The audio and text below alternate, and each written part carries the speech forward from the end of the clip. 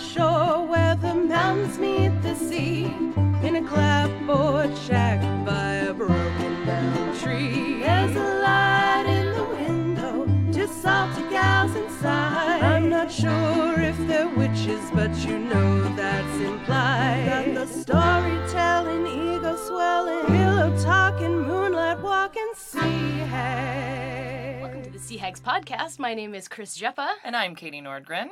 And with us today is a editor at Elephant Journal, online writing center. You can call it that. Well, it's a blog. It's a big, fat, awesome blog site. And friend of mine, an awesome gal who came all the way from Montreal just to be on this podcast and for no other reason. It's Renee Picard. Hi, Renee. Hi, Hello. Thank you for having me. It's so nice to have you. Yay. So we kind of like to start with a little bit of a check-in. Mm-hmm. How was your week? Do you want to start or put you in the hot seat? My week was a whirlwind. I mean, I was eating my favorite foods and seeing my favorite people and being at the beach every day, at least a little bit, which is a big treat for me now. Mm-hmm. Montreal, it's still pretty wintry. You said it was like 0 when you left? Cold, but there's just, no green and no ocean. Mm-hmm. So I really appreciate that now. What was your favorite? You said that you're eating your favorite foods. Do you have like a favorite spot in Vancouver that it's like every time you come back you have to go to? I've gone to Hispania. I don't know if you guys have been I don't know down what that there. is. It's down on Denman Street. It's Spanish tapas, kind of. I believe the term is tapas. Tapas. Right. It's really delicious. No, it is tapas. You're right. Sorry. No, it's really delicious. And Nuba. Went to Nuba. Oh, I love Nuba. Yeah. Do you have deep fried cauliflower? Yes. And cauliflower. Yeah. Mm-hmm. I had a huge, amazing sushi dinner after Rec. Oh, nice. The other day, which is like a tradition That's the most for me. Vancouver-y thing you can Yes. do. Go to Wreck Beach, Yeah. be naked, have sushi. Yeah. It's a good time. That was amazing. Is it warm enough to be nude on the beach? Yep. Yeah. Great. If it wasn't, too bad. I was anyway. Yeah, totally. Yeah, totally. I guess, the last couple of days have been unseasonably warm in a really delightful way. Oh, yeah. And I forgot to kind of orient us in our beautiful space here. But being down by the ocean, we get a lot of like sea breeze coming through. But even so, it still gets pretty hot once we shut the windows of the Shanty Shack recording Absolutely, studio. yeah. But it's been beautiful just to have the sun and go out and bask our very, very pasty bodies on the rocks. Like sea lions? Yeah, basically. Just angrily honking. Did you see the... Some of the people at Wreck Beach sounded like the other day. It was great. Did you see the thing? There was like a dock somewhere on the West Coast that was like overrun by sea lions. And they couldn't really get them to go away because they were just bold sea lion, like males. You know how they all congregate and just honk together. They're real and dickheads. Bask in the sunshine. And so they put those things that you would put at a used car sale, like the blowy uppy. Tube people. Oh, no way. Yeah, what is that? It's like a tube with air and then the air just goes dances. through. And yeah, it just like waves around like a weird dude. So they put a bunch of those on the dock and then fired them all at once. And they all went, woo! Like, And the oh seals my fucked God. right off. They sure did. That's hilarious. It was really funny. The So there's visual another of that is use so good. for those then, other than just Broad City and the occasional used car lot. Yeah. You can also use them to scare off sea lions. You made me think of my favorite memory ever from Wreck Beach, and I don't go as regularly as you do, Chris, because I still have Catholic hatred of my own body. You're not even Catholic. I was the Catholic.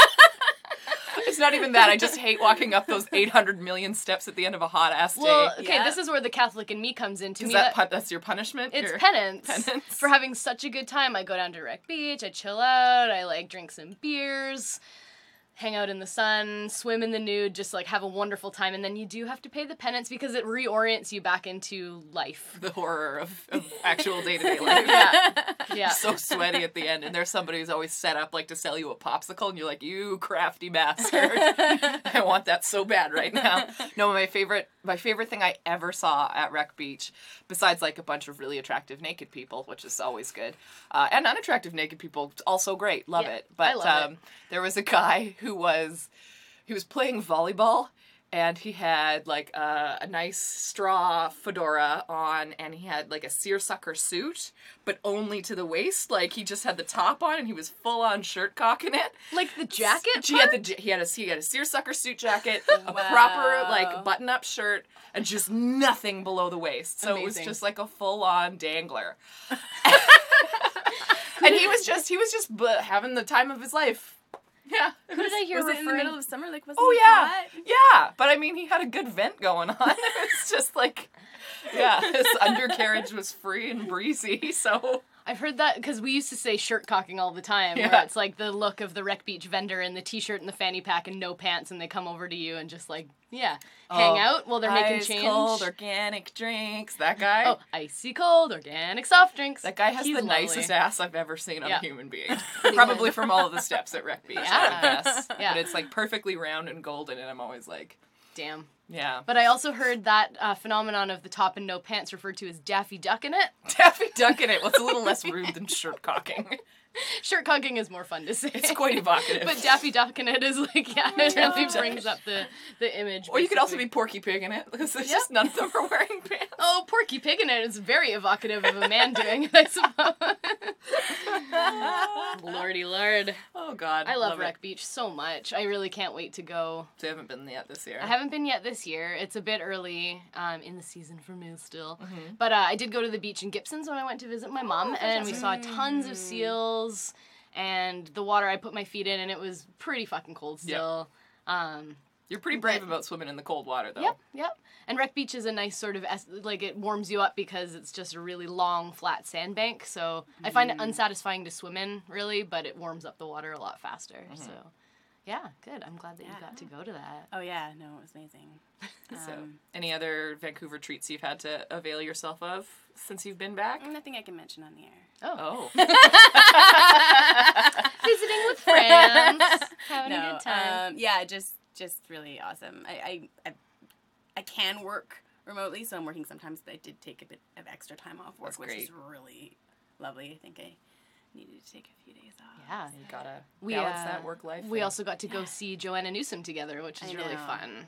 I know. And the harp player, Joanna Newsom, we'll put a link for those not familiar. She's like a woodland sprite, elfin pixie, beautiful woman who plays harp, writes these like beautiful epic poems basically and puts them to music with crazy arrangements. And yeah, it's just a sincere delight. And the show is so beautiful. Just, we were talking a little bit just about how much, I don't know, we love her and it's kind of hard to get people into her a little bit. Yeah. She's not the most accessible musician. So Katie, you're kind of... I don't On the dislike fence. her, but I always take a while to get into somebody who does something really outlandish. Like she's a real vocal acrobatic person, and she has like kind of sometimes, I like low voiced people, generally speaking. They like alto, like women who sing alto, and like a lot, well, male voices too, but like, and she's just like,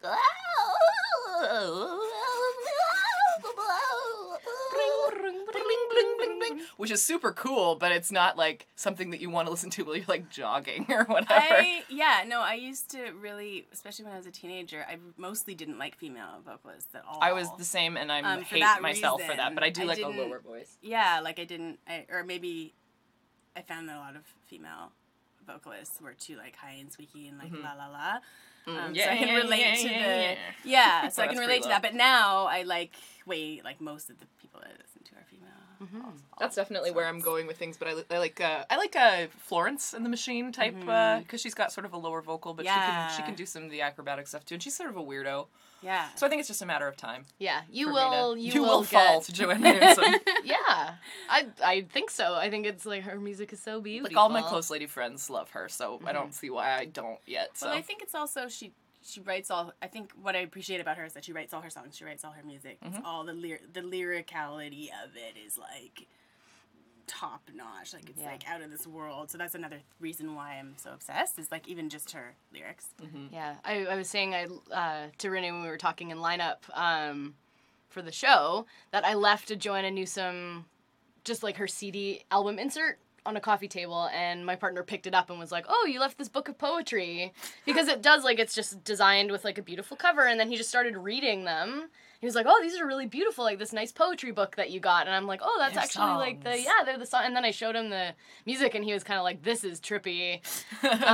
And he appreciates it but doesn't really like it. I think it's like one of those things where it's like an acquired food taste almost. Like I didn't like kombucha, for example. I thought was very disgusting. And now you're drinking the slimiest green bullshit. It's like so- dark green. It looks like it's good for you. Yeah. And that's always disgusting. Yeah. So it's really, and I think Joanna Newsom is maybe musical kombucha. So I'm like, oh, this is weird. There's like stuff in it that I don't understand. It's kind of unpalatable. Oh, but it's making me a better person for having consumed it. Yeah, and it's like making me feel really good inside for some reason. I just feel a little bit light and effervescent. And like,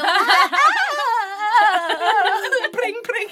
So, we were also talking about sort of how she doesn't make her voice palatable for people, which is kind of a thing that a lot of people get maybe I don't like her, she's not, and it's like she really goes in for the sort of, not grotesque because she's so sort of ethereal, but like just the like squeaky, harsh kind of tones of her voice that she doesn't try to play down and like maybe emphasizes a lot more. And I noticed that she's changed her vocal style to be a little smoother, and I think she was wrecking her voice singing like that. I think she had like vocal nodules. nodes like, same thing was happening to Adele, because she's like a real vocal fry singer, like kind of thing, and she got nodules and had to have them taken out too. Yeah, that's something to really be aware of, I guess, as we're all, speaking and singing and stuff like that, where it's like, treat your voice well, do your warm-ups, do your breathing, like...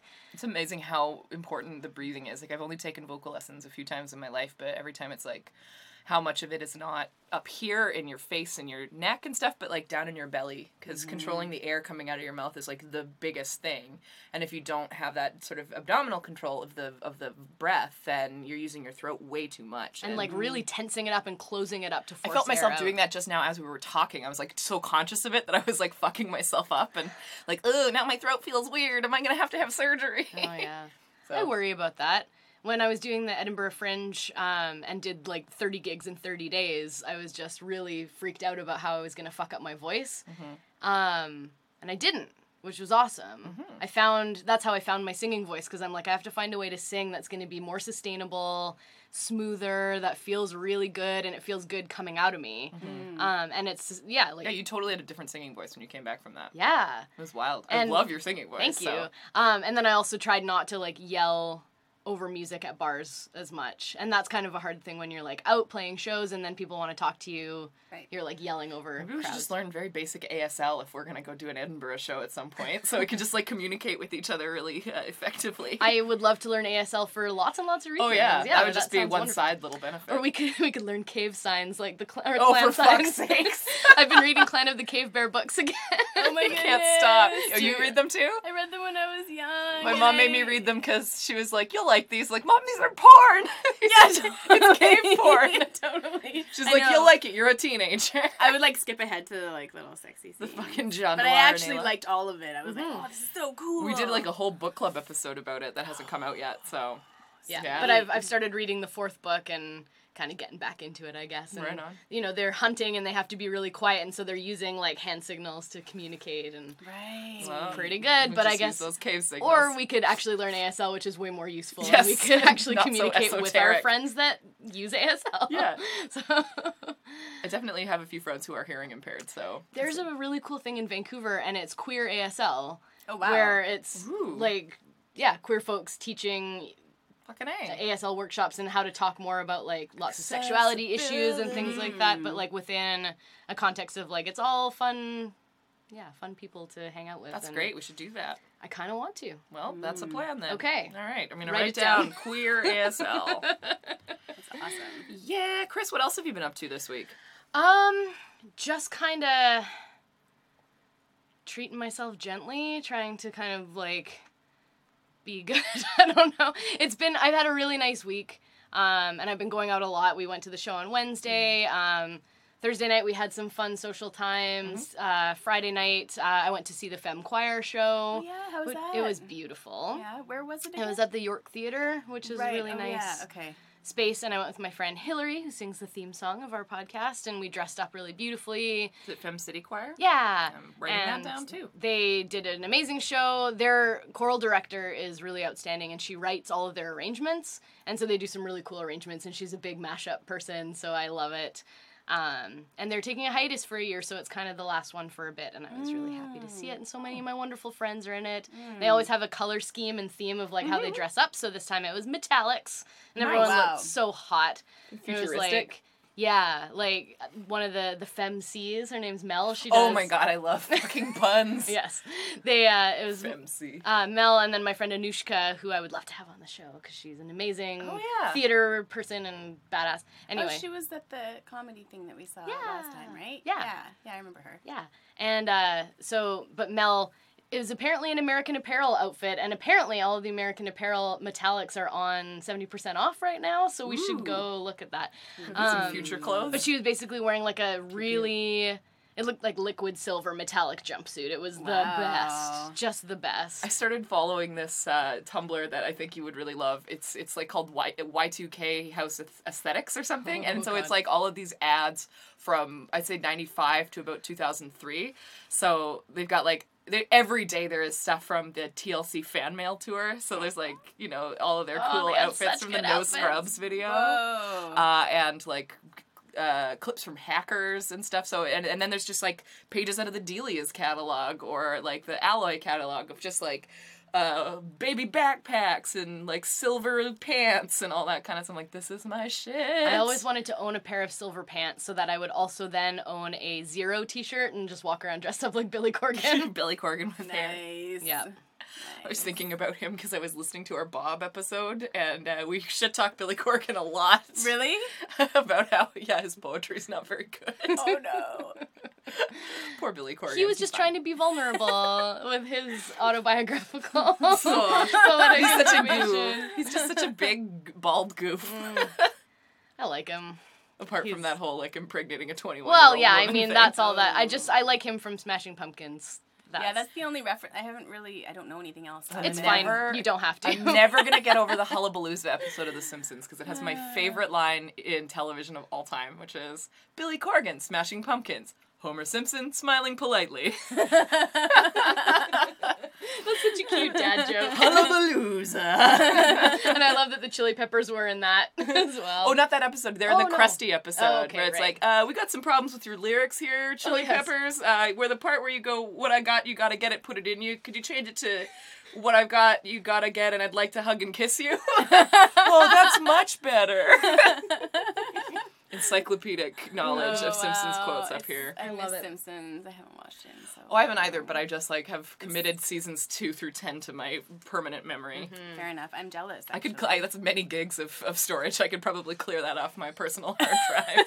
Will it ever get out? Though? Nope. Really? No. It's in there forever. Yeah. And it's so useful to just pop up, and it just brings so much joy every time you bring it back. So why get rid of it? Why get rid of it? Exactly. I like it. But yeah, other than that, just being social, I'm like, oh, I got a vehicle, which is a big change in my You life. mentioned that earlier. We've been looking for a truck for a while, and I usually don't give a shit about cars or any vehicles. So then, as my partner was looking around, like, telling me all the stats of things, I'm like, I don't care, don't care. And then started getting excited about it, and then he found a really good one on Craigslist for cheaper than he was thinking, and it's pretty fucking sweet. It's a Jeep Grand Cherokee Limited 60th Anniversary Edition. Whoa. Basically, we want it for camping and fishing, and our goal for this spring and summer and fall is to basically explore as much as we can within an hour drive from home. Because there's so much, like, in the Lower Mainland, so much beautiful space that we've never been to, on the North Shore. Really getting into the Fraser Valley. Like, we went out to Harrison and this place called Kilby. And we saw, like, it's like a creepy old, like, abandoned, like, sawmill is out there. And all these, like... It's haunted as shit. It was super haunted because we went on, like, in the fall, it was, like, end of September, maybe even October, looking for sort of the end of the salmon season. And the Fraser River was like milky white in certain places. It was really foggy. And then we got out to Kilby and it was like blue and really beautiful. And there were just all these old sockeyes that had just come up and spawned and were just kind of waiting to die. Like they're zombie fish, but they're like bright purple, which is really beautiful. Do you not eat those or? No, they're pretty, Gross. like they've got like white patches on them that are falling off and like they're just kind of dying. decomposing. Yeah. Gross. So yeah, you kind of, the ones that are spawned out taste real different. They're real soggy and... Well, that's no good. Yeah. I mean, in a pinch, if you're starving, but... We got a bunch of chum salmon that's still in the freezer, and we've been eating it sort of... It feels really good to, like, go out and catch food and then eat it, like, and you're eating beautiful, like, summertime tasting food even after it's been in the freezer. And the chum that had been spawned out in the river, it's, like, very thick, but it takes a marinade really well. So you do some teriyaki on that and you barbecue it all up and make it real crispy on the Love skin. that And shit. it's so good. I love a fish. So that's my spring and summer and fall really carved out for me, is just like come home from work on Friday, pack up the car with we've got like a whole bed set up that we're gonna build, and like a bunch of modular shit to pull out of Wow. it. That's great. The car has like a plug-in in the back, so you can have a cooler that you plug in to keep stuff. That's cool. rad. Wow. So we That's can super keep rad. our fish. And then basically like go out Friday night, find somewhere nice, camp, get up in the morning, go fishing, come home in the afternoon. It's perfect. And then, Ed can still build guitars because he needs to be doing that all the time because running your own business takes a lot of work. Yep. And I can still have time on the weekends to do other leisure stuff and podcasts. And podcast.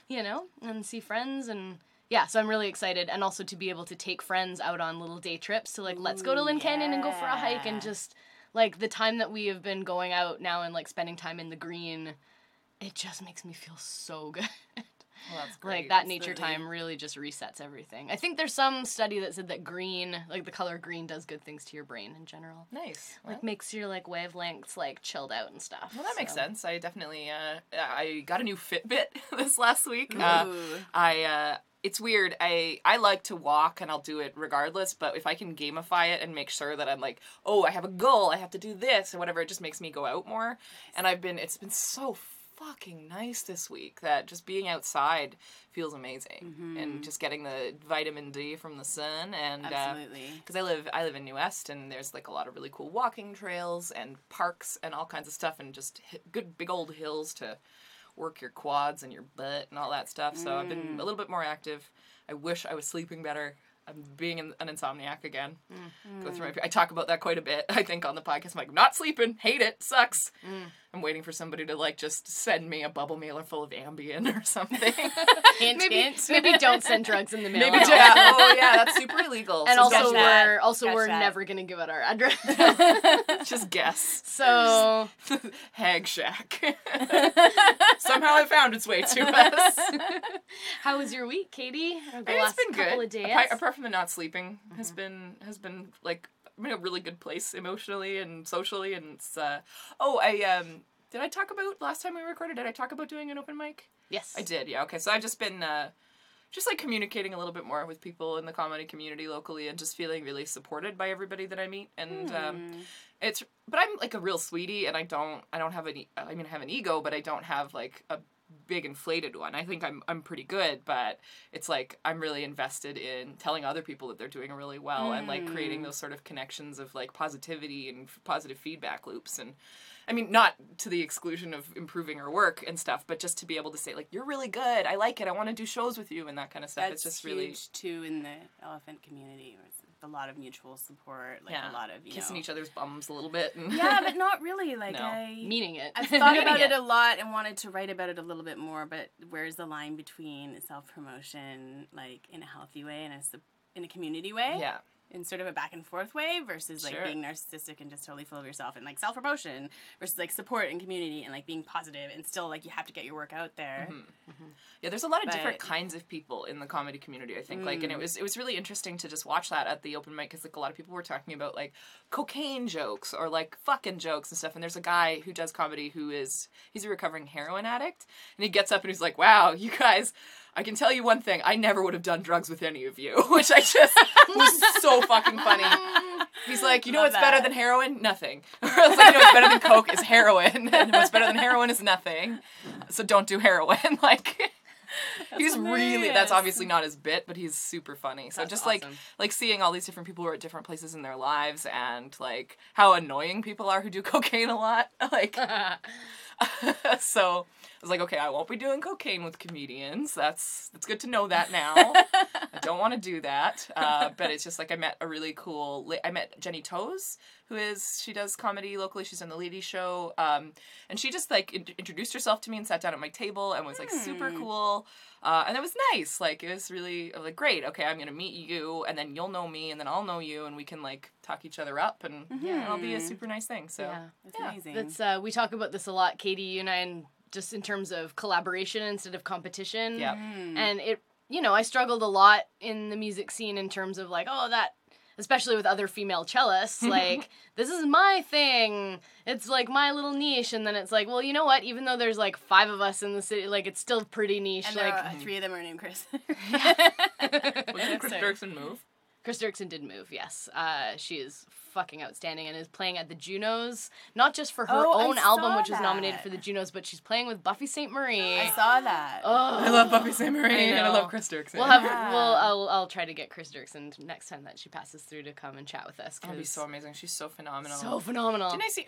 She was like at a Peaches concert or something, like, or Peaches was doing a spoken word thing that I went to, and Chris Dirksen opened for her. I think. Yep. Oh, wow. I'm like, am I remembering this correctly? Or did I dream this? Um, I feel like that happened at W2, and I went to that, and it was just a really Possible. interesting thing. So yeah. But then just in terms of like reaching out to other, like, especially female musicians in the city, because we're kind of told like, oh, each band has like one girl maybe that plays the bass or something, and so it feels like, well, yeah, present company included.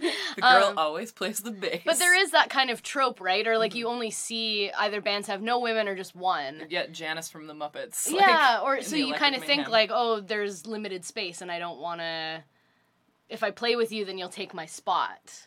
Yeah, and competition so- between women.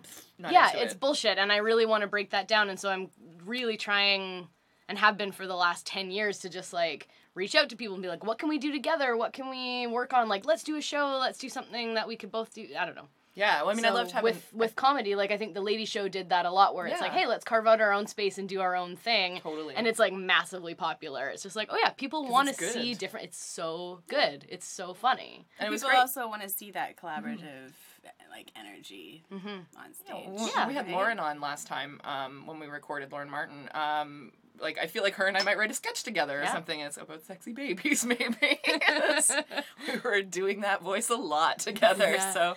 And, like, other things nice. that have spawned even from this podcast so far that have, like, will be released to you guys, like, it's sparking some creativity. It makes me want to collaborate with the people that we have on. Yeah. Or just it sparks an idea and let's invite some people and we'll do this thing that comes off of the podcast. And Record a song or whatever. yeah, so I'm very inspired by all of that kind of stuff and really into collaboration. Yeah, so that's kind of what we're talking about today, I Yeah. think, is, like, collaboration and creation and creativity and... Renee, do you mind giving us a little background just on what Elephant Journal is and how it came to be? You were telling me a little bit about, like, its origin story or Yeah, well, I guess it Just to started, center I us think into- it's 12, maybe 13 years ago now. Started out in print, out of Boulder. Colorado? Boulder, Colorado. That would be Waylon Lewis. Just giving you a little plug there. Started it, and it was a print magazine at first, so he did that for 6 years, and then he moved it to online. Cool. Right when he was like considering whether or not to keep going with it, he decided to make the move to online. So it has, it's sort of reader and writer created. So it's this awesome opportunity for people. Anyone can submit. We don't accept everything outright, but anyone can submit. So it's this really amazing platform for people who are just starting out. We have some other more experienced writers too. There's over like 50,000 articles on there that have been published. Holy shit. Yeah. That's so many. Really, yeah. From, like, the beginning? Like, is from there an the archive beginning. on? Yeah. Okay. I mean, it's online, right? So they're all on there, about all sorts of topics, like you name it. Yeah. It's probably on there. It As spans long as a it goes. I pretty- mean, the mission is sort of like in the aim of the mindful life, right? So, as long as whatever you're writing about is sort of like thoughtfully constructed and doesn't have to be a positive message, but important message. Some piece of growth or something like that, or reflection. Yeah, but we have all sorts of stuff. I mean, we have a bit of poetry, we have some personal stuff, we have book excerpts, we have spirituality, like philosophical stuff, and, some new agey stuff sneaks in there. Yeah, but we're not, you said it was started by a guy that does like sort of Shambhala Yes. Buddhism. Yeah. Which that's is his background. Yeah. So that's sort of where he was coming from when he started.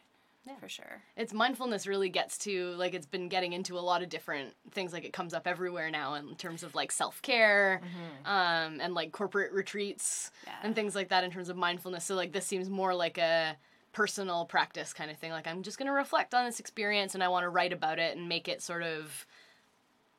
visible and take it out of myself to reflect on it, which I think is kind of cool. Yeah.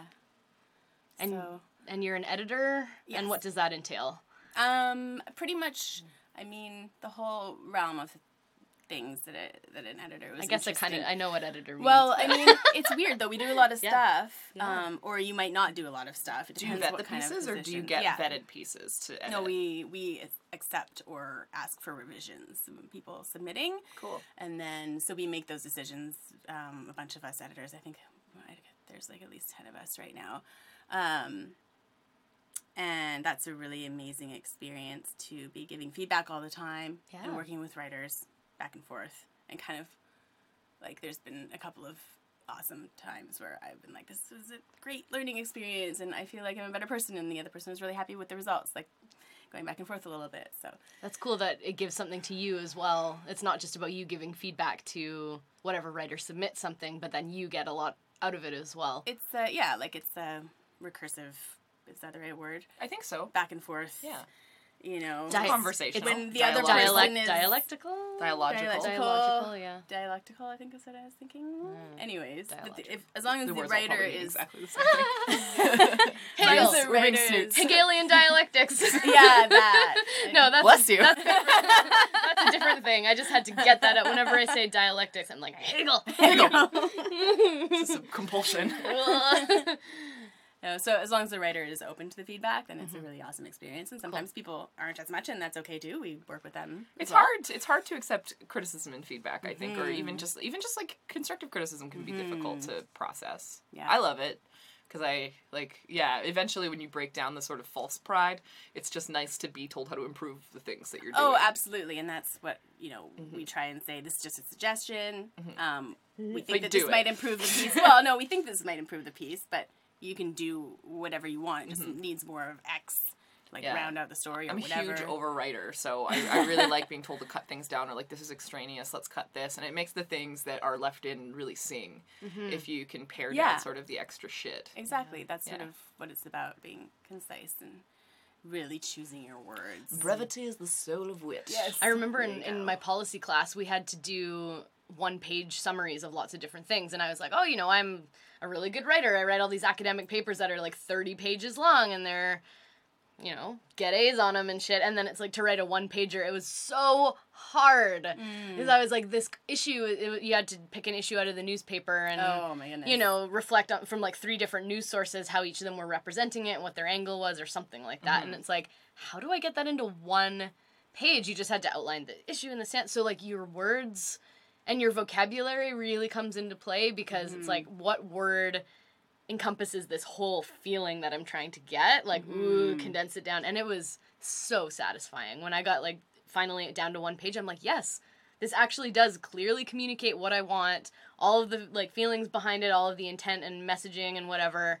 Wow. And it reads clearly. It doesn't read like an academic piece of jargon bullshit. So like the goal was to give that piece of paper to someone who had no idea what you were talking about, who wasn't in academia, and be like, here, read this. What, does that make sense to you? And people would say yes. Like, Were you using, That's I'm trying to awesome. remember, because I remember you doing that, because we talk all the time, Yep. constantly, and were you using the Reddit page, Explain It Like I'm 5 or something like that, or some sort of like, oh, it this was- was for a different class. oh, okay. But it's the same sort of principle, right? Like breaking something down into language that a 5-year-old could understand, and like even a very complicated idea, like explain, the start of World War I or World War II to me, like I'm 5 years old, and so like somebody having to break that down to the most simple language to get that across. For the policy class, good they said a grade 8 reading level kind of, so Sure. high so school. not quite a 5-year-old, But the class that I used, it was it was like a text editor, and it was only the most popular or most used 10,000 most used words or something yeah. like that. Oh, So wow. you could only use words like, and then you have to do the thing that means this thing and that thing, and it really broke it down. It was for a class, you were trying to explain a social issue.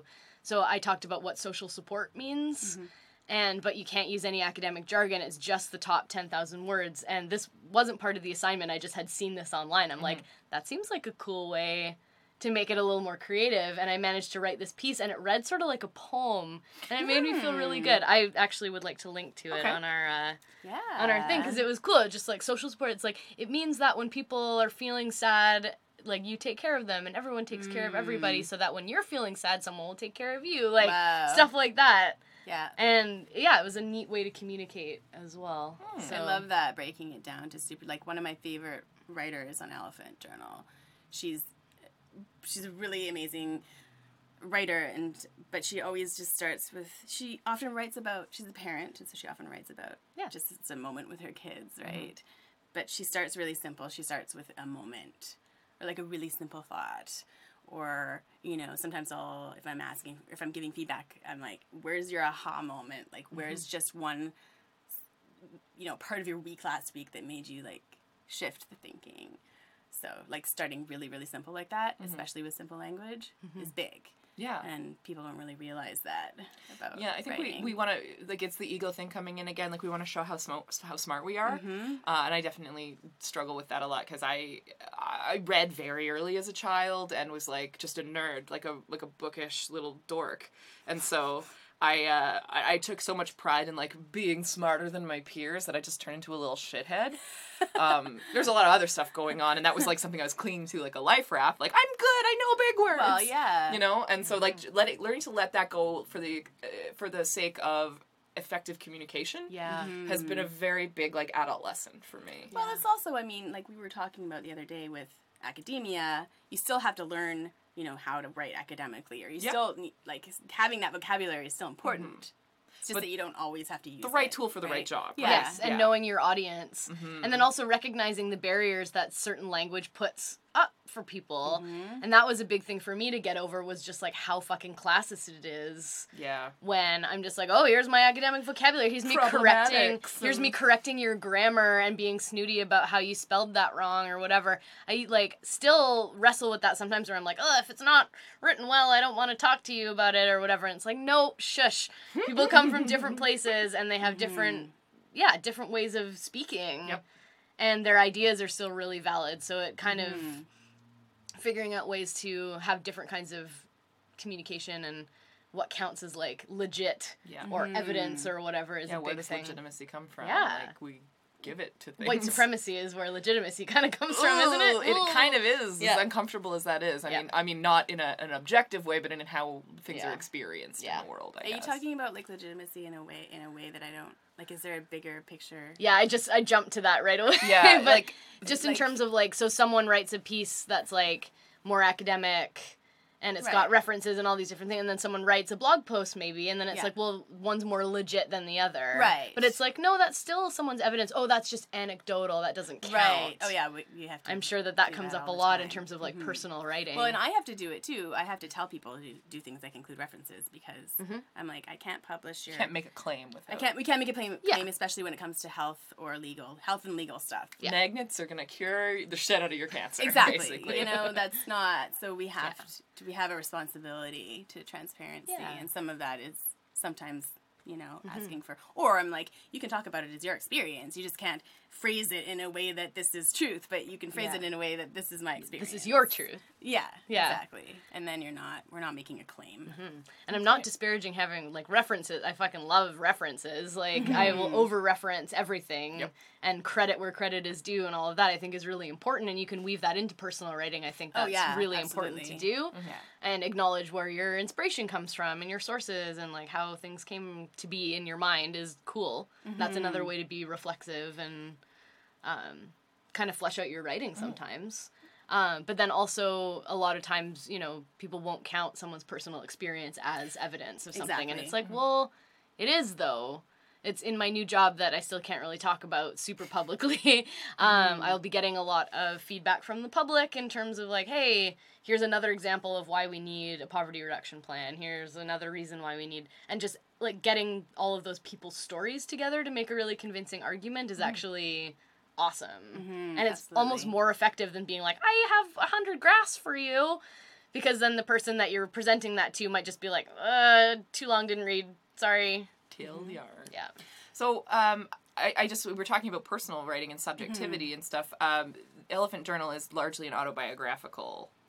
Yeah, I mean, there's all sorts of sort of genres and perspectives, and we've. But it is more personal writing and than. We do like encourage people to write from a personal perspective. Yes, so the majority of the articles, I guess, a lot of them are. Have you done editing work for like a organization or something that's very much a different kind of writing, or has that always been your history? No, I was kind of doing like different jobs as kind of admin and things like that. Then I started writing for Elephant Journal, and then I Oh, cool. So you took it the was internship like and then volunteered editing and then got the job. So Wow, This is sort of all. How long the was only that experience timeline? I have.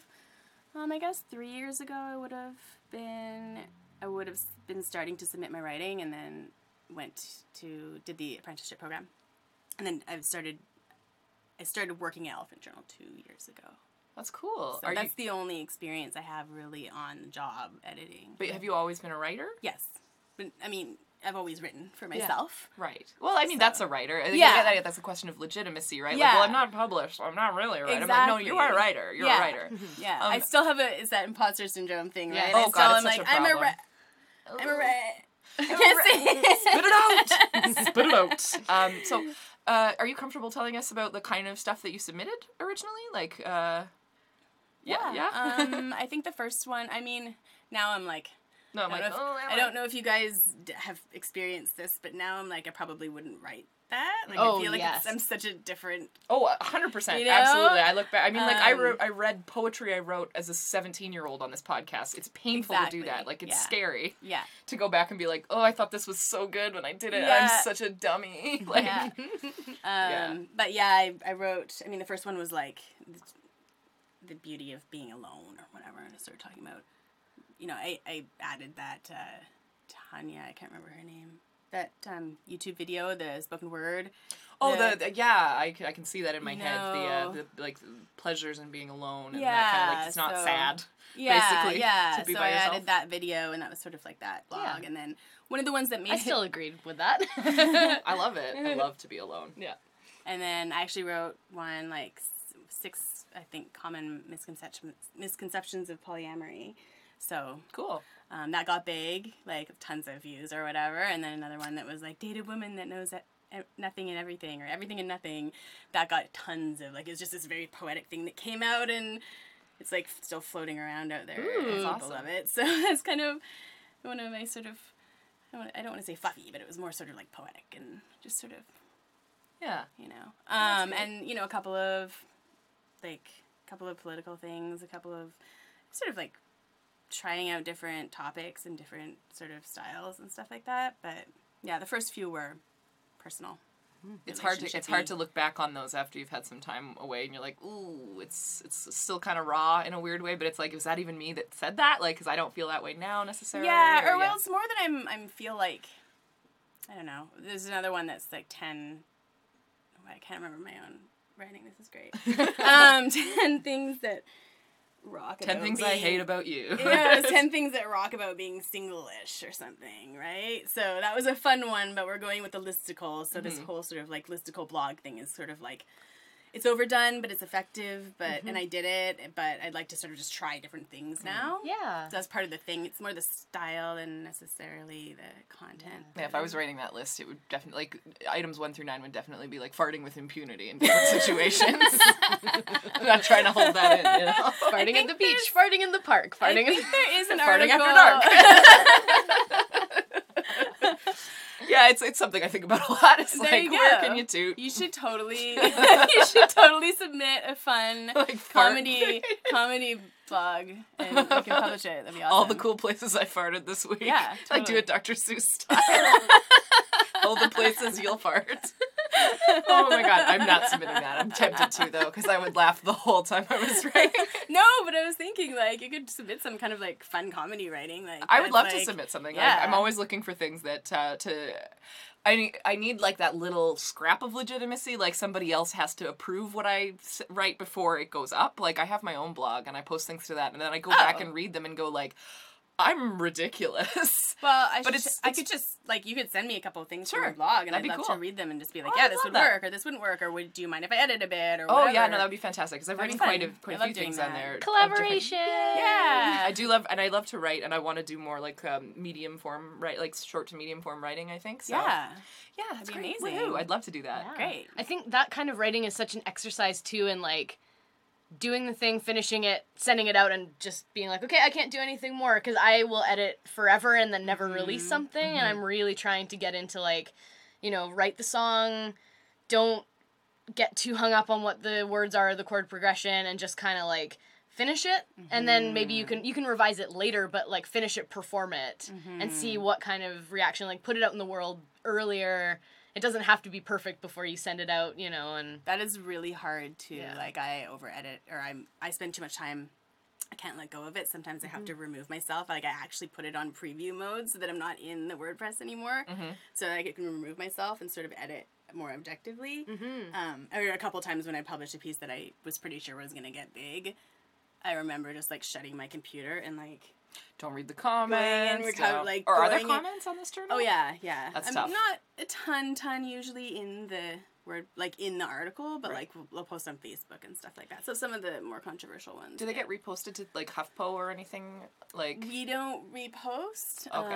HuffPo does do that. yeah, no, I know. That's what I meant. Like, yeah. do they take your things and then No, post them? we don't No. generally sort of collaborate with the big guys. Yeah.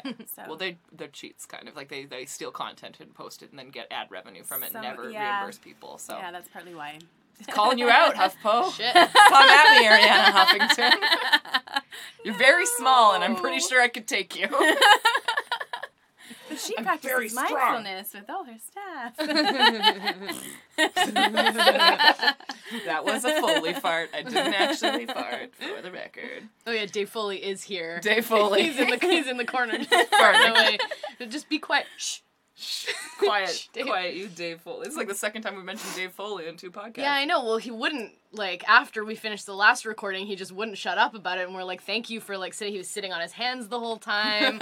Just really, he was, like, biting his fist so that he wouldn't interject, but yeah, God, if we had Dave Foley on the podcast. we just keep him locked in the closet most of the time. That would be such a For a gas. second, I thought you were saying that you did, and I was like, what? What? Dave Foley? No, we were telling fibs to you just now. Yeah. That was not autobiographical. This That is was pure fiction. Theater of the mind. Theater of the mind. Obfuscate.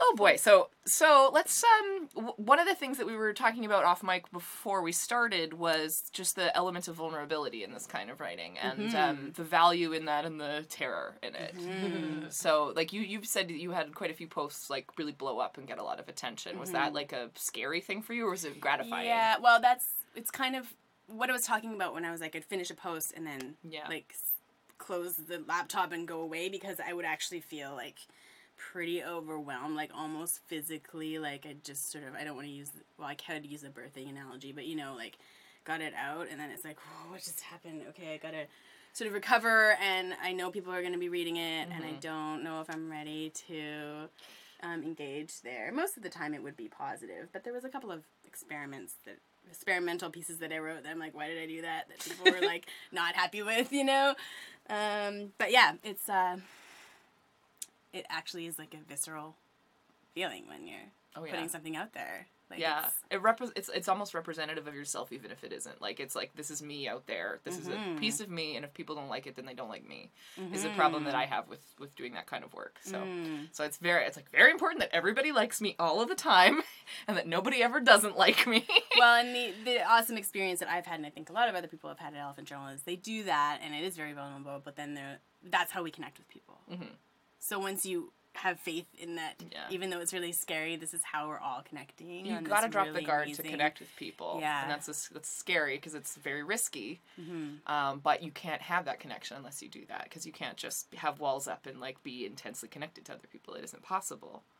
Exactly. Yeah, and so then I guess when people are just like, okay, I'm going to trust in this process and I'm just going to put the article out there, and then probably like most of the feedback is overwhelmingly positive and like I resonated with that too, like I really connected with that. Oh my god, that's just like me. Like that kind of stuff is really awesome. Or I mean, the best are, you know, when people are talking about really important things like, I don't know, leaving an abusive relationship or quitting drugs and alcohol, or, you know, like these very important sort of healing processes, and sharing that is super amazing. I mean, that helps people directly in a big way, right? So Yeah, I think so. And when you do post those things that are intensely personal and that could reflect on you in ways that people could be judgmental or whatever, like, to put yourself at risk like that does help other people. And I mean, you don't want to internalize that too much, I think, because I could be like, I'm really just very brave and I'm helping lots of people, and there's the ego coming back in. Totally. And trying to balance that is difficult. You want to feed it a little bit, but not too much. Yeah, the ego thing is huge. But it's super destigmatizing to just like share stories and share experiences, because it's like, hey, I'm putting it all out there. If I can do it, then you're not alone. You know, that's why I try to speak really openly about like suffering from anxiety or depression or like just that super negative self-talk and the I don't know what you would necessarily call that, but just like the idea that everything I do is garbage or something, like, and that I feel that imposter syndrome. And other people don't see that in me. So when I put it out there, say I feel this way, but other people see me as successful, they're like, oh, maybe the way I'm seeing myself is not a clear picture as well. Exactly. So I feel like being open about that is really important. But it's hard. It's tough to do that, because somebody could be like, oh, you're just fucking doing this for attention, right? And and I need that. I need attention, and I need people to interact with me. Yeah. Oh, that sounds really I can't, like, my feelings don't feel real until I put them down on paper sometimes and have, like, other people absorb them and, like, feedback to me. Yeah. Just, sometimes that doesn't feel good. Like, sometimes that feels like I can't take care of myself or something. But that's like, that negative voice inside my head saying, like, don't open up. Like, don't put yourself out there.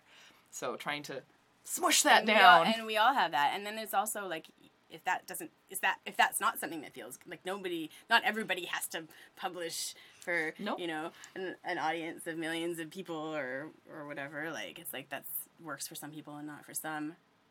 And then, you know, people start writing on Elephant Journal and they're really excited and they're writing all this personal stuff and they start to get tons of views, and then I did this too. It's like, how come my views aren't very high on this article, right? It's like, what have I done wrong? It's kind Nobody of, likes that's the me. ego sneaking in, and then I'm always like, no, why are you writing? You just stick with why you're writing, and it's important, and numbers doesn't matter, you know? It's tough though, because when you get like a really good thing that goes out there and people really like it, you get like a ton of positive feedback, you can just dine out on that for so long. Yeah. And then you're like, all right, I'm going to do this again. I'm going to get that hit, and then you don't. Yeah. So it is kind of like there's a drug metaphor in there, I'm sure. It's just like you want to just get that hit again. You get really into it. Like, it just feels so good to be validated. And that's a natural thing I think most of our writers, including me, have experienced, or a lot of them that write regularly. You know? So I think there is like a real like Buddhist-y aspect to it, to like put it out there, and then it's like, okay, it's not really mine anymore. It's still connected to me, but it isn't of me. It's not myself, and you just got to be okay with that. So I think that there's a real Buddhist angle. Yeah. Not that I know much about Buddhism, but I suspect that that's probably a big part of the founder, like putting that out there and just being like, okay, it's not me anymore. Like, it's just its own thing, and I need to keep going. I mean, I've never really talked about that. I only know about Buddhism through the sort of reading stuff on the site. I'm not like a practitioner, so I'm not super familiar. But that's actually a really interesting thing that I don't know if we've talked about as being a particularly Buddhist thing. but I like. I don't think it way- has to be, but I think it could connect to it. Yeah. In a pretty big way. That like non-attachment thing Mm-hmm. or whatever. both- Non-attachment. Both of my absolutely. brothers have been very, not a regular practitioners of Buddhism, but both of them, like, have a million books on Buddhism and, like, punk Buddhism and all that kind of stuff. And it's, Cool. and it's interesting to see that, like, as a trajectory of their own life, because they have a very different experience than I do, because we're half-siblings, so we don't have the same, like, two-parent cluster or whatever, and they're older, so like their experience, like, oh, okay, they clearly needed that to help them like process their own life experience, and so it is something that interests me, but I don't know anything about it personally, so maybe I should look into it. Yeah. Read for some sure. Elephant Journal. Yeah, definitely. With that, do you guys want to take a break? Sure. Sure. All right, let's do it.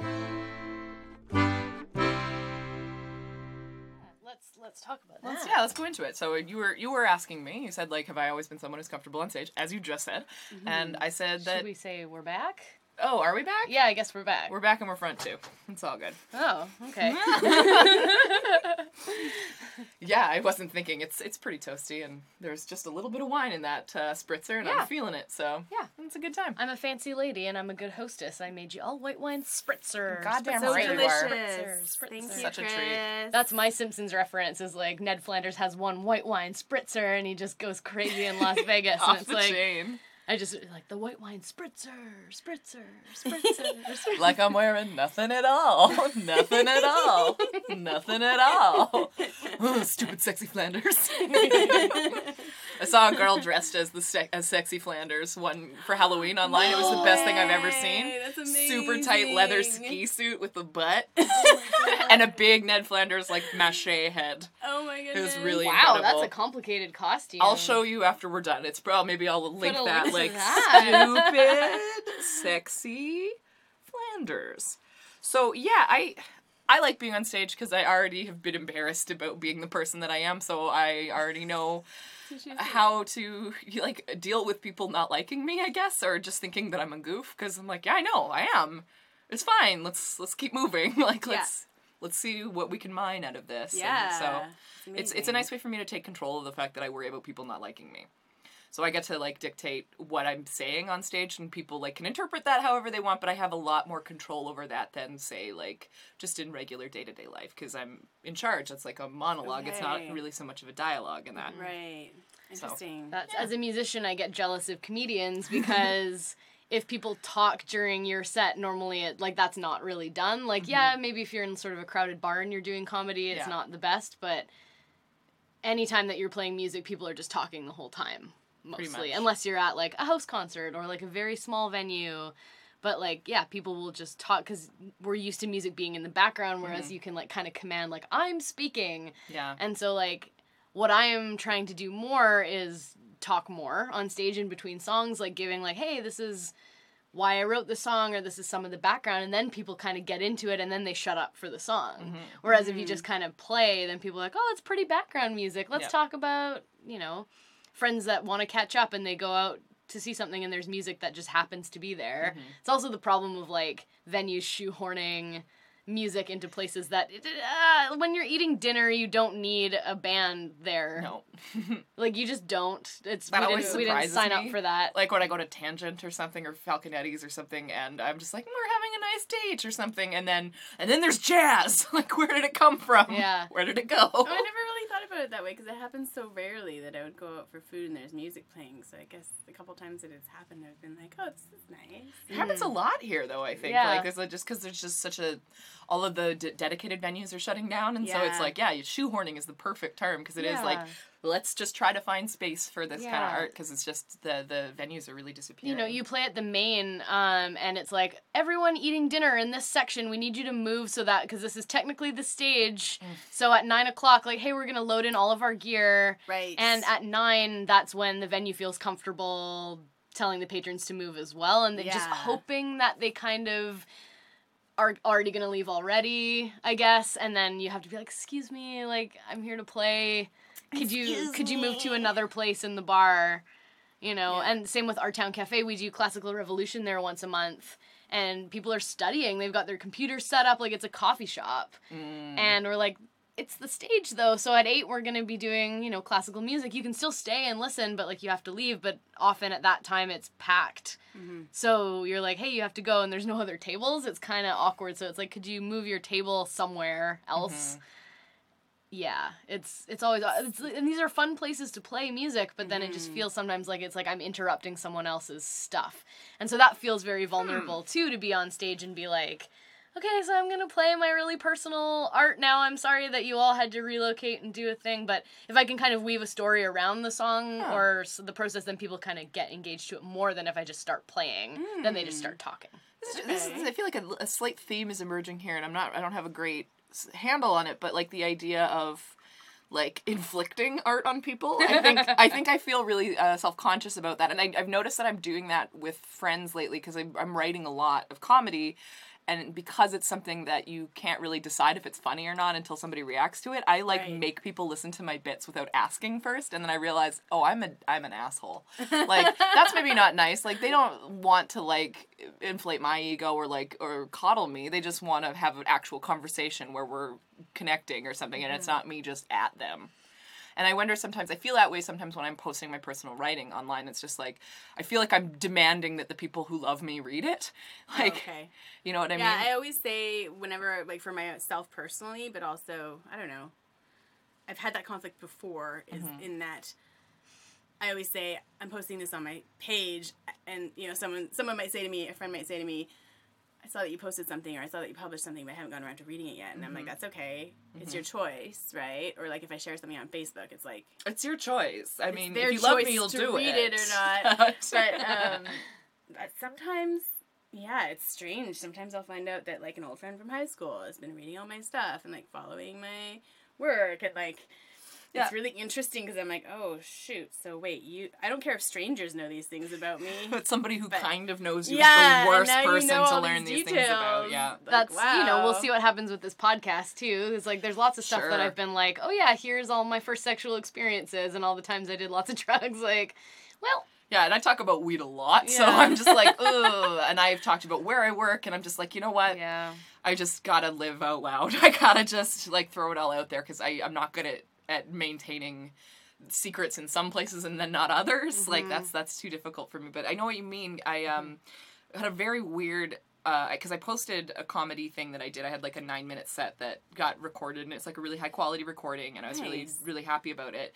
And so I posted it on Facebook, and I guess like some people did share it around to people that I don't necessarily know, but like the roommate of someone on the forums that we used to frequent, you and me, Chris, and that's how we met. Like the roommate of someone from there was like, oh, I got this link and this girl's hilarious, like, and I like scared my dog from laughing so hard. I'm like, who is this person? Oh wow. And it's like, oh, it's connected to this person, and now this person knows like very personal stuff about me because my comedy's pretty personal, right? So it was like, oh my gosh, yeah, you don't know who's gonna see these things and learn things about you and like make not assumptions necessarily, but just like draw conclusions and like get an idea of who you are. It's like, oh, do they have the right idea about me or something? But you don't get to control that. But I guess that's also like you try to be as, like going back to our thing about clear communication, like to be as clear as possible. And then once you did, it's like, you know what, this does really represent what I wanted to say. And then if you're interpreting it differently, that's on you now, and it's kind of out of my hands. So it has nothing to do with me anymore. Yeah. Well, and that's the thing with, I mean, yeah, it's interesting just coming back to the inflicting idea, right? Yeah. So, I mean, we put our stuff out there. Other people can choose to listen or read or whatever. It's their choice, and then it's also their choice about how they interpret it. And they are going to make judgments about you, probably, if it's personal. Hopefully good ones, but maybe not. We'll see. Yeah. But in terms of, like, inflicting and then the right sort of context for stuff, you know, Renee, you said you post stuff on your page. Like, do you have, like, a separate writer page that you would post work on? I do, actually, purposefully, because those are the people that are more following my writing. There's some crossover, but I actually like having that separate area, because that's my writer stuff. And my personal page, I don't want it to be all about me as a writer. Yeah. Basically. And like, Katie, you have sort of a list of people that have said like, hey, I want to know about all your comedy stuff that you're doing. Yeah. And so then you post stuff to them more. Yeah, well, I'll post stuff to like the main page if it's something that's done or something that's major, like if it's the video that I have, or like if I'm doing a booked show, I'll post it. Yeah. Oh, well, It depends. I'll post them initially and then probably stop posting them to my main page, but I don't want to make a separate fan page because it just feels like I'm not anywhere near experienced enough to have fans. Yeah. So I just feel disingenuous. That's what I felt like when I started my writer page. To make it's not a fan page, it's too bad that they say that's what it is. But like your separate artist entity. Yeah, here's a page for me to put all of my artistic stuff that you can follow if you want, and then I'm not going to post anything on my thing. So like I have my public health Twitter account where it's just like, here's me, the professional. I'm going to retweet stuff about harm reduction and other policy and whatever. And if you're interested in that, and then maybe my take on this or that. But then I'm also cross-posting the podcast to that one because it's sort of more of a public thing. And I'm like, I don't want to make this all about the podcast either. But then I put it in my bio. But then, you know, I'm not going to link it to like my Tumblr or my Facebook because that's where I'm going to put mostly like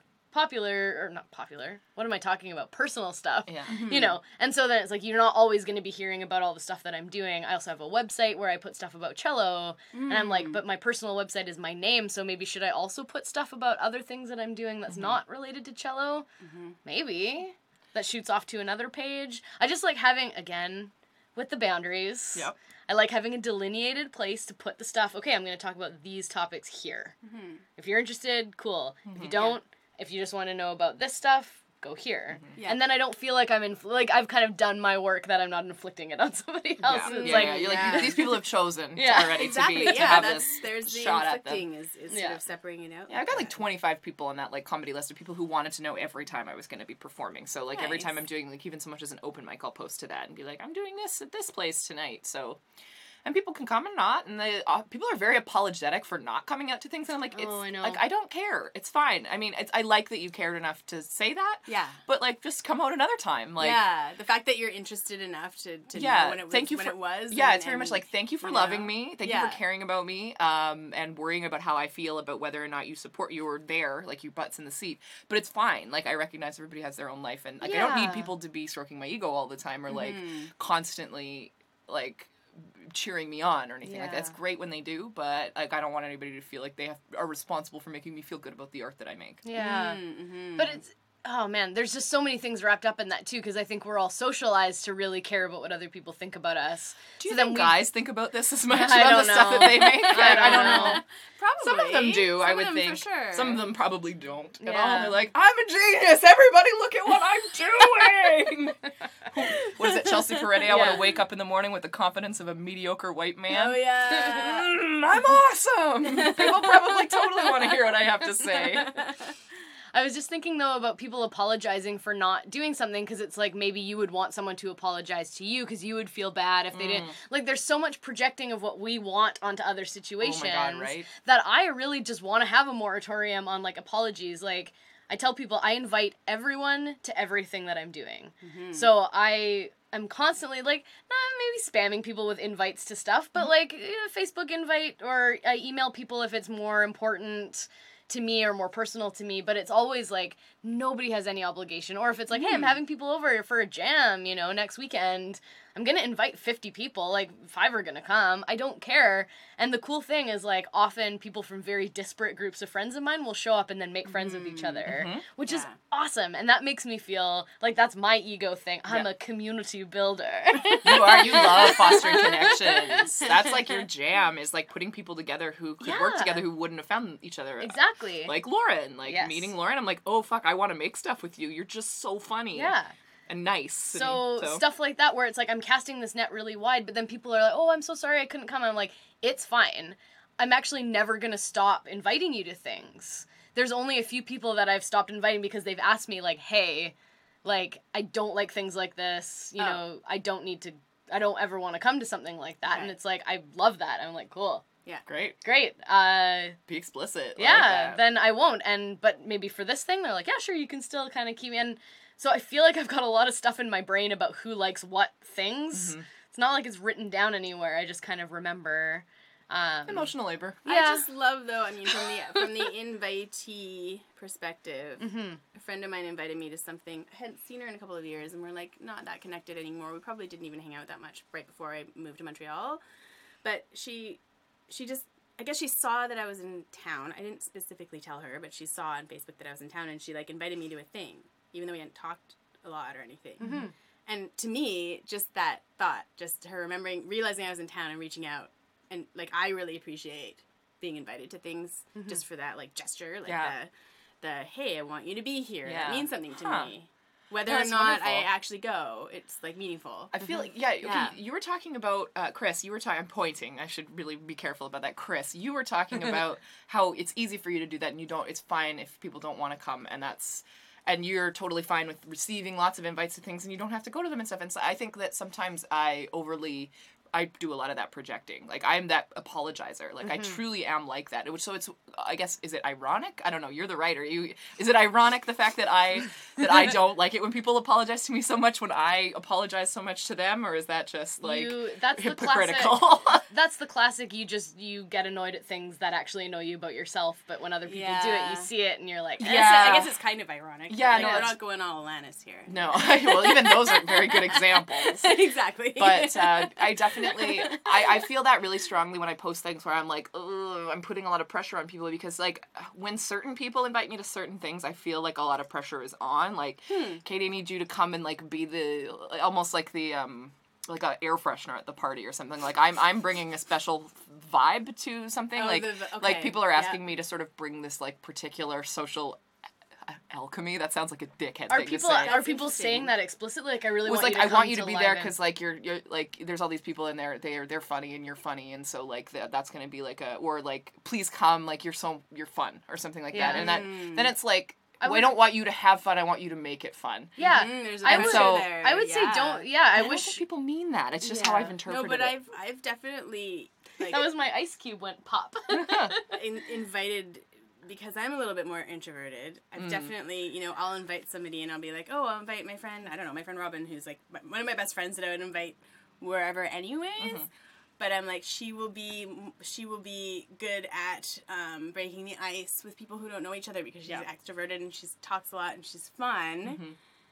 So, but then there is probably that pressure sometimes for that person. I guess, like, as much as I'm for being explicit about things, maybe that isn't a place where it could be. How about just, like, I really want you to come to this thing, and not to say, because you're so fun and you're going to make it fun. Like, leave that part off of it. They may not even say it, but it's, like, an implicit thing when it's someone you know very well, I think. Like, and they interpret you a certain way, and they think about you a certain way, and they want, like fun Katie to come out. Yeah. Or, like, I want to not always fun Katie. I want to analyze if that is maybe you also thinking that that's what they mean, and it's more. I'm about totally you. projecting. It's totally about me. Yeah, like, I'm a dinkus. Like, this is. Yeah, I'm aware that this is a problem. But I mean, there are a few people who like really do like.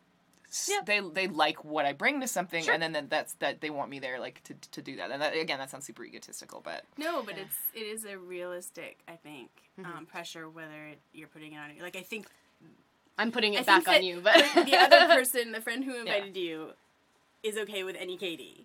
Yeah. But then there is sort of a little bit of an expectation too that, like, oh, fun energy. And I think in theory they would be okay with hearing a no from me, but I never feel good about saying no to that kind of stuff, and I think that's where it comes from, is the fact that I don't feel comfortable saying no to people all the time. I'm getting better, working on it. That's a real, like, vulnerability piece I could write about, because I'm no coach forever. I'll be your mirror. Reflect what you are. I don't know what that is. It's a Velvet Underground song? Oh, well, okay, fine. I don't fuck with Velvet Underground. You don't really fuck with cheese. Who doesn't fuck with the Velvet Underground? I don't know. I don't really care. You don't like heroin music? Not really. Yeah, no, fair enough. But yeah, like, learning to say no is really tough for me, because I'm like, I want to be sweetie pie all the time, and being able to be like, no, I don't want to, is something that I would love to be able to do, and then not worry about, like, whether or not somebody feels like absolute garbage after hearing that from me. Because I have definitely said no to stuff, and then people have said, hey, it really hurt my feelings when you turn that down. I'm like, shit. Well, tough, I guess. Like, it's too bad. I'm sorry that you felt that way. Like, I'm sorry you feel that way. Which is like the non-apology apology, but it's kind of like, but I try not to just be like, no, I don't want to do that because it's dumb. And you suck. Like, because that's not what I mean ever. It's always about me. Right, so it's, again, not... But you might have any amount of reasons. Exactly. And you may or may not tell the person, too. Well, that's exactly what it is. I have PMS and I need to stay at home. Exactly. It's a lot. That's 90% of why I don't go out to something, honestly. But that's just it. So, like, I want the person that's hearing my no to not be like, oh, she hates me. I want them to hear, oh, okay, she doesn't want to come. It could be for a variety of reasons. Okay, well, I care about you a lot. I hope to see you soon. Bye. Like, that's great. Maybe if there was a law that we all had to tell people if we didn't like them for truth. Like, if we were like, I don't like you, and then people wouldn't have to wonder, like, does this person not like me because they're not coming? No, I know they like me because they legally had to tell me whether or not they liked me. Sign an affidavit of likitude. Affidavit. Yeah, I love that. Because I just really, that's something that I have trouble with for sure. It's, like, I have friends that, and you know who I'm talking to you if you're listening to this, where it's like, you don't know if people still like you or not, and it's really hard, and your brain is lying to you about shit, and it's just like, everybody hates me and stuff, so it's like I wrote postcards that are just like, these statements are always true. They're always true. And if they're no longer true, I will ask you to mail them back to me or give them back to me, or I'll tell you that they're not, like, as if I adore this person forever. Like, they're not ever not going to be true. But it's just like, read the postcards. I wrote things on there, and it's like, one of them was like, I'm really excited to see your next drawing. And it's like, you know what? That's always true. Yeah. I'm always excited to see that. Yeah. Or like, I really care about you. I'm probably thinking about you right now. It's like, yeah, that's always true, because I am, so that kind of stuff. I wish that we all had that in our friendships. This is totally making me realize something, because, like, when I feel annoyed or something with somebody wanting me or wanting something from me, it's not about them at all. Like, at the very surface level of my brain, I'm like, oh, why do they ask so much of me? But when I go down below that, it's like, why do I feel so bad about saying no to this? And why do I feel like I'm not allowed to take care of myself over top of taking care of somebody else? Like, why can't I prioritize that? So it's not about them. It's about my feeling like I am not good at just saying no, right? Like, or just saying, like, I actually really just need to look after myself right now. And I'm working on that. I want to write a friendship contract. Wouldn't that be so funny to be like, here's all the different clauses in the contract, and there's like the if, when, then, whatever, where it's like, if in a situation, like, you don't want to, like, neither party are obligated to disclose their reasons for a no-fault divorce. But to, like, write it in, like, a funny, like, a legal style, but to have it sort of be a thing that's more comedic, but also, our friend Hillary talks a lot about, like, she writes down the things that she needs, and the ways that she feels appreciated. Like, I feel appreciated when people help me do chores sometimes because I can't. Or, like, for me, personally, like, I feel really needed when someone asks me to help them with a project, or, like, hey, can you connect me with this or that? Like, again, going into that community builder thing. These are the ways that I feel like I'm receiving love from people. You could write that into the contract. But then there's also, like, clause material about just, like... language. Well, yeah, so you have to maybe do a little bit of negotiation around your love language with your friends. Like, and...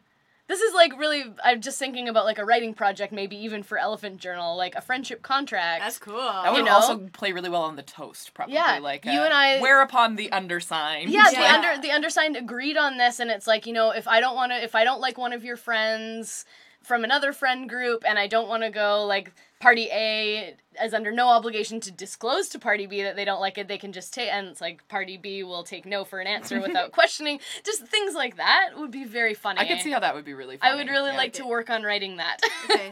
Cool stuff. I like that. Friendship contract. Let's open a Google Doc together and we'll work on it. Collaboration. Yeah. I love that. I don't know. That's rad. Because all of the stuff that we're talking about is stuff that you struggle with your friends a lot. Because there's a lot of, like, nonverbal cues, a lot of social expectations around, like, how we're supposed to act with people. And I would just rather everything be very explicit, and if you want to just take that to the extreme for comedy's that is sake. Comedy, right? Is taking that concept to the absolute maximum. Fucking A! Well, and the other thing is like, there's so many things written, like, on Elephant Journal, but everywhere about how to deal with these things in your relationship, and it's normally referring to a normative, romantic relationship, like how to deal with conflict with your partner or your spouse or whatever. So there's not enough, I think. Like, whenever I would write a relationship thing, I'd always say this is about any kind of relationship. This isn't just... I'd always, like, I take the same include approach. all of those, like, any kind of relationship. So I think we need more... I think we need more sharing of ideas of how to be good friends and how to offer that. I'm going to bring my union background in here and be Yeah. like, what about a friendship collective agreement? Oh. Because the language of that is written in a nicer way where it's like all of us together agree that, you know, the employer will do this and the union members will do this, but it's like the members of this friendship collective that we have, and it outlines a lot of so fucking nerdy. I love it. Yes, it outlines policy wonky. It outlines a lot of stuff about like here's how you get your vacation time, here's how you negotiate your sick leave, and a lot of the language in a collective agreement is like by mutual agreement between the two parties. So like it leaves a lot of room for figuring shit out yourselves, but it has some general guidelines so that no one feels exploited. Yeah, that's a really wonderful thing. Right? It is. I'm in a union and I love it. Let's do it. Let's do it. Let's write a contract. I don't know. It's a project. I like great. it. I Anyway. like the idea of just having a Google Doc and like Plugging having stuff in. having a joint Google Doc that we can Cool. like play on and like write ideas. Yeah. Yeah. Right on. Love Sweet. it. I don't even remember what we were talking about and how we got there.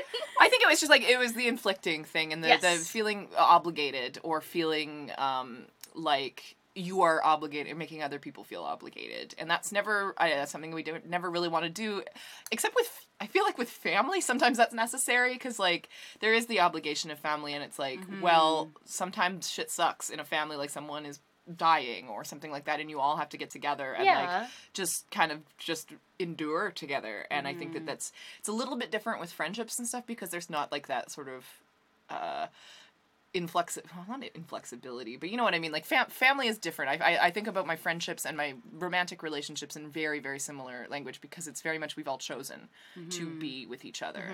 Whereas with your family, my blood family, I didn't choose them. I would have chosen them if given the opportunity, I think, but there's stuff that I don't necessarily like about it, and it's just like it's less of that conversation and more about like, you know, like just I don't know, trying really hard not to hurt each other probably and to support each other, but it's a little bit different because it's less. You're kind of tolerating each other a little bit more than you would You'll with put your up friends. I put up with way more bad behavior in my family than I do in my friendships, and they would probably be surprised to hear that because I just don't call shit out that much in my family because it's like, is it worth even having an argument over something that's like relatively minor? Whereas, like, because I was thinking, like, oh, in your, like, romantic friendships or just, like, really close friendships that you have. Like, we say romantic friendships because we treat each other like a romantic partner. Yeah, we do. And so that, to me, it should just be, like, friendships. But there are, you know, varying degrees of engaging with that. But, like, a lot of people have their chosen family. But I guess chosen is the key word, right? Yeah. Where it's like, I'm not going to tolerate bad stuff from you because we've actually chosen to be in this together and we've talked about explicitly what it means to be in this relational thing together. But it's like I have, you know, friends, and I know lots of friends that take care of each other through like some bad shit, and where it's like, you know what, like you're having a really hard time, and like this is not my experience, but I've seen from other like community folks where it's just like, wow, like you're really working yourself really hard to take care of that person, but you're doing it because they really need it right now, and like, you know, it's going to be reciprocated, but like we still endure a lot for our friends because they are our family. Yeah, no, way. absolutely, and that's I feel often better about that because because it is it's a choice, right? Like, and sometimes with family it doesn't feel like a choice. It's like you just have to do it, and nobody has to do anything with their family, but there is this sense of like you didn't pick them. You just have to make it work as best as you can with those people because it's less like, okay, we've created something together. It's like, no, we've grown from like a seed together. Like family, they've known you forever and they think of you as somebody you used to be a lot, and that's hard to deal with. I have because they're not seeing who you are now. Yeah. I have definitely excised members of my family from my life. Yeah. And so sometimes So have I recently. yeah, sometimes it's really hard to hear those things that you're saying about like you just have to put up with it because they're family. I'm just like, Oh, I'm not talking about abuse, though. There's a big difference. Oh, I know. But so, like, with my grandmother, we went back and forth about how much time I actually spent with her. And, you know, to borrow from Dan Savage, even though I'm not super huge fan of him anymore, but, like, he talked about, like, as an adult child of your family, like, the only leverage that you have is your presence in their life. So you can leverage that and you'd be like, you have to treat me better or else I'm not coming over. Yeah. And so I had to do that with my grandma, who would constantly just be like, you're fat. Like, you have to lose so much weight. Like your tummy this, your tummy that. Oh, stop eating that thing. And it's just like, if you're gonna keep saying that stuff, like, I am not coming over. Yeah. I'm certainly not having dinner with you because you comment on everything that I eat. And, like, she Wow. got in, like, she kind of got it and, like, stopped saying that. And with my uncle, who was very well-meaning, he would just comment every time, like, oh, you look like you've lost weight. Oh, you look so good. You look like you've lost weight. And I had to keep saying, like, don't say anything positive or negative about my body, because when you say something and when you don't say something, then I feel weird. Yeah. And eventually he got it too. I'm like, and I said, like, I'm gonna stop spending time with you because you make me feel shitty. Yeah. So figure it out. It's your choice. Like, you can keep behaving the way you're behaving, or you can change. And so you get to choose. Yeah. And I'm not trying to change you, but I will also not tolerate that. Yeah. And so, like, but with my father, it's, like, much more deeper levels of, like, Yeah. emotional abuse and, like, Yeah. terrible stuff. So I've, like, excised him away. But a lot of stuff I put up for years until I was, like, 23, being like, oh, but this is family and you just have to tolerate it. And I guess that's just how it is. Like, he's my dad and all that, blah, blah, blah. Until finally I was like, fuck this. I'm out. So even that is, like, they're still my chosen family. You're in so, terms, you're like, so good at boundaries, though. Like, you're But so I had good to at... learn that, I think, because of that experience. No, totally. It comes from that experience. And I maybe I just haven't done that very much with my family, I think. Like, and there isn't... Because your levels. family are, like, fucking pretty sweeties. sweet. Yeah. They have their blind spots in big ways, for sure. And sometimes do I'm just we like, all. I wish that I could just tell you, okay, like, why doesn't so-and-so like me? I'm like, I could fucking sit you down for 3 hours and tell you why, but you don't want to hear that. You just want to vent about how, like, you don't have the relationship with this person you would like to have. And that's what I struggle with, because I see the dynamics, and I'm like, I know exactly why they have an issue with you. And if I tell you why, you'll say, well, that's just not true. That's not true at all. I'm not like that. Like, well, but you're though. So. And I'm sure that they could say similar things about us and Oh our God, things, yeah. too. I'm too sensitive. I'm so many things. Maybe So. that part of the friendship collection agreement is that we can actually, like, offer constructive feedback. like Yeah. that. It's useful. But As long as it's in a I think, subclause, Subclass. clause. that you have to ask for consent before giving that kind of stuff. Okay. Yeah. fair And enough, yeah. and in the sort of phrase about, like, when someone's venting, you know, that, do you want to just feel comforted, or do you want to actually hash this out? Do you just want to vent, or do you want to have, Yeah. like, a discussion where I, like, really tell you? Because, like, sometimes Totally. if like, I'm just venting to Katie, and Katie goes, oh, well, actually, I think you should do this, or whatever, and then I'm like, fuck you, I did not want to hear that. Oh yeah. Because oh, I yeah. was just trying to vent, and I know what I have to do. I didn't want to hear Yeah, that. yeah, I've definitely been there too. You know, so it's like you got to pick your moment. So subclause, it has to be like a negotiated. We've gotten pretty For good sure. at like just asking that, like, or just declaring, like, I just need to vent right now. Yeah. Or like, or saying, like, I don't know what the fuck is going on. Can you give me your input? So that's been very useful. Yeah. We're pretty good with boundaries with each other. I Yeah. think, like, we're pretty good at communicating. And stuff. I'm very lucky to have a friend like Katie, and I have other friends. You're definitely the prime one that I can go to for venting. It's like in my romantic relationship, I don't have that kind of venting thing, and that's by design. We don't do that to each other because it kind of takes some of the sexiness out of it. Like if we're just griping at each other about everything. That's why I try not to fart around my wife all the time. Right? And, you know, with work relationships, like I've made a sort of a pact with a wonderful coworker of mine, that basically we don't vent about work to each other, because it's like that just reinforces this negative thing of, like, everything's shitty and our job sucks and it's all everybody else's fault, yeah. and we'll shit on other coworkers and da da. And as soon as we feel ourselves getting into that piece, we're like, stop it. So vent to other people outside of work about work, vent to other people outside of relationships about relationship, like, find different people to vent. And I think that's a big thing about having, like, a diverse support network. Absolutely. You want to hear something really funny? Yes. Yes, we do. This is technically a comedy podcast. Say it. So I've been really obsessed with Hamilton lately. And as You and a every Hamilton? goddamn person on the Hamilton internet. is a hip hop musical about Alexander Hamilton, the United States. It's Have you so not heard about this? fucking No. good. We'll You're, talk like, about close it. to New York. Yeah. talk about I it don't know. I guess later. I'm out of it. It's Out of so the loop. good. The lyrics are amazing. The beats are fucking sick. Anyway, I'm so obsessed. But as I was ranting that rant about having a diverse support network, I totally heard this beats behind me. I'm like, boom, ba-dum, bum, boom, boom, ba-dum. I'm like, you just need a diverse support network and this and that and the Oh, other. I'm like, I yeah. don't rap. I'm a 30-year-old white lady. I've got a glass of wine with ice cubes in it right now. Like, You got the Liz Lemon special. I'm not hip hop anything, but I did feel very powerful saying that because I felt that beat underneath. Fucking that musical is so good and it's so dorky. So you brought that back to like the how these kinds of conversations that we're having connect to making art. I think here's me trying to like fucking pilot this ship. Thank you. I'm lost. Lost at sea, like Carmen. Oh fuck. And so, like, you've talked about, like, how that, like, adding that artistic, like, the beats and stuff, and how that makes you understand yourself a little bit better. So, like, if we maybe just bring them back, the conversation that we're having about friendships and relationships and stuff, and the importance of the vulnerability, the non-inflicting things on each other, like, how, I'm trying to think of, like, a good question to ask you now, Renee, like, how has that, like, interacted with you for your personal life? Have you had to, like, edit people that you know before? Like, is that an awkward thing, or? Yeah, I've had a couple of friends. I don't ever feel an awkwardness because I feel like I really want people to feel safe with me editing, but also reading. But, Right. I mean, the main thing is that I'm editing this. I usually don't do a lot, but editing, then it's going to go public. So I always make sure, especially if it's really personal, you're good with this. Well, I mean, I can't always make sure. If it's a friend and I'll give them a little bit of extra, like, check in with them. Mm-hmm. But the idea is that they're, like, putting this thing in my hands. It's personal, so I have to trust I haven't, yeah, there's a big trust thing. And that's the big thing about, like, we were talking, like, the right context of giving feedback and stuff. It's like, hey, here's my piece. I'm giving it you. I'm giving it you as the editor. But then Well, first of all, that sentence is fucked up.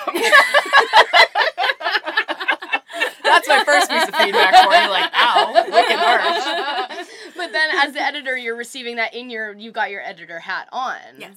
Right? So it's not like you're going to go to... You're not going to go to your friend's Twitter feed and be like, well, here's some feedback that I have for you about your writing style. Yeah, Like, there's exactly. a time and a place. I think that's the important thing, too. Yeah. No, I've never felt I'm awkward. done. I never felt awkward.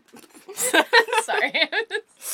So giggly. Well, awkward maybe wasn't the right, but is there a challenge for you? Like, is it more difficult for you to edit something from someone you know than it is from a stranger? Or is it easier?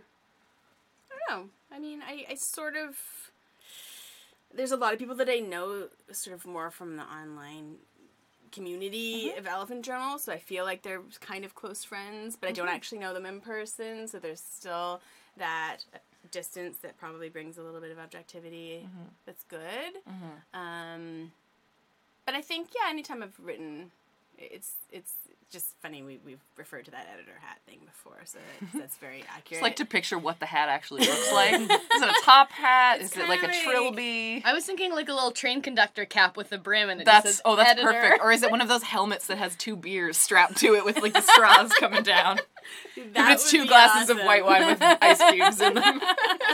Jingle, jingle, jingle. So we are, like, we're not at time here, but I kind of want to, like, maybe have one last major question or, like, theme to talk about. And I had it before I started talking, and then it just flew the fuck out of my head. I think that, okay, so we talked about legitimacy earlier in the podcast and, like, how we find that legitimacy specifically with autobiographical writing. I think that, I know that as somebody who does autobiographical writing and who does autobiographical comedy, I sometimes feel like a goof that I'm just taking things from my life and not making shit up, like, because it seems like it's more real creativity if you tell something that hasn't happened than something that has happened, but with some creative flourishes to make it more funny or interesting or whatever. So, Right. So is that something that rings true for you? Like the idea that, like, writing your own story isn't necessarily worth doing? Like, is that something that you've ever dealt with? Well, I mean, it's kind of, okay, I'm just trying to get a clarity on what you mean. It's tough. I'm very hungover. I mean, there's the authenticity thing, and usually, we don't know if people are actually telling the truth or not. We have no idea. Right. So you just have to sort of, like, go with your gut when you read something, and if you, whether or not you want to publish it, and you get an instinct as to whether or not this is authentic and real. And we don't have a lot of fiction. That's one of the genres that we don't have a lot of. So Right. I think what you were touching on was maybe...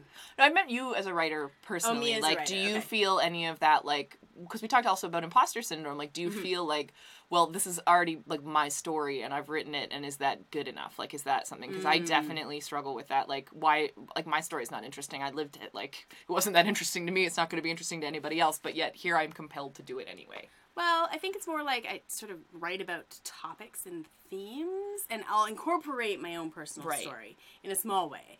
But I'm not, I feel like I'd love to get You're some not a more confessional experience. writer necessarily. No, not really. No. I definitely keep things personal. Like, I'll say things fairly vaguely on purpose, just so that I don't divulge too much about some really personal stuff. That might change. There's things that I'd love to write about publicly that are pretty personal, but I'm not sure if and when. It's hard. Yeah, It's a hard thing to do. yeah. But, What about you, Chris? You write some very personal songs. Yeah. So I have a difficulty sort of with songwriting because I also use a lot of sort of metaphor and weird language in my songs that it's like if you read the text of it, I think that you probably wouldn't understand what I was talking about. And that's the songwriting style that I've really gravitated towards. I really tried to write story songs where it was like, here's the first... Here's a you know, Decemberist song or whatever. Basically, right? Like, because I listen to a lot of folk music where it's like it does have a narrative. Here's the first verse, it sets up the story. The second verse has like a climactic event, and the third verse Carl's is... got a boat and he took it out to sea and he did a thing and then he died. that's every Decemberist That's song. every Decemberist song. And then, you know, the third verse kind of wraps it up, and there's like some tension in the bridge. Like, it kind of... The way that a standard song is written is very much like the narrative arc that you would see in English lit class, right? Totally. And I kind of do some of that, but I've really gravitated towards, as I'm trying to write my own music, just whatever words are flowing out, and then I kind of massage it to the rhythm. And so a lot of it is kind of like, this doesn't really flow as like a narrative at all, but it kind of has a vague, Yeah, some emotional truth. Yeah, to some it. emotional truth. The like one line really is poignant, and like each line is poignant on its own, but together they don't really make a lot of sense. Yeah, you know the context, and so it's. But then meaningful to I you. know like the very specific thing that I'm writing about. Yeah. So like I have that one song that we've Fight or talked Flight? about. No, well, Oh, Fight or Flight is more of a story song actually. Yeah. But even still, like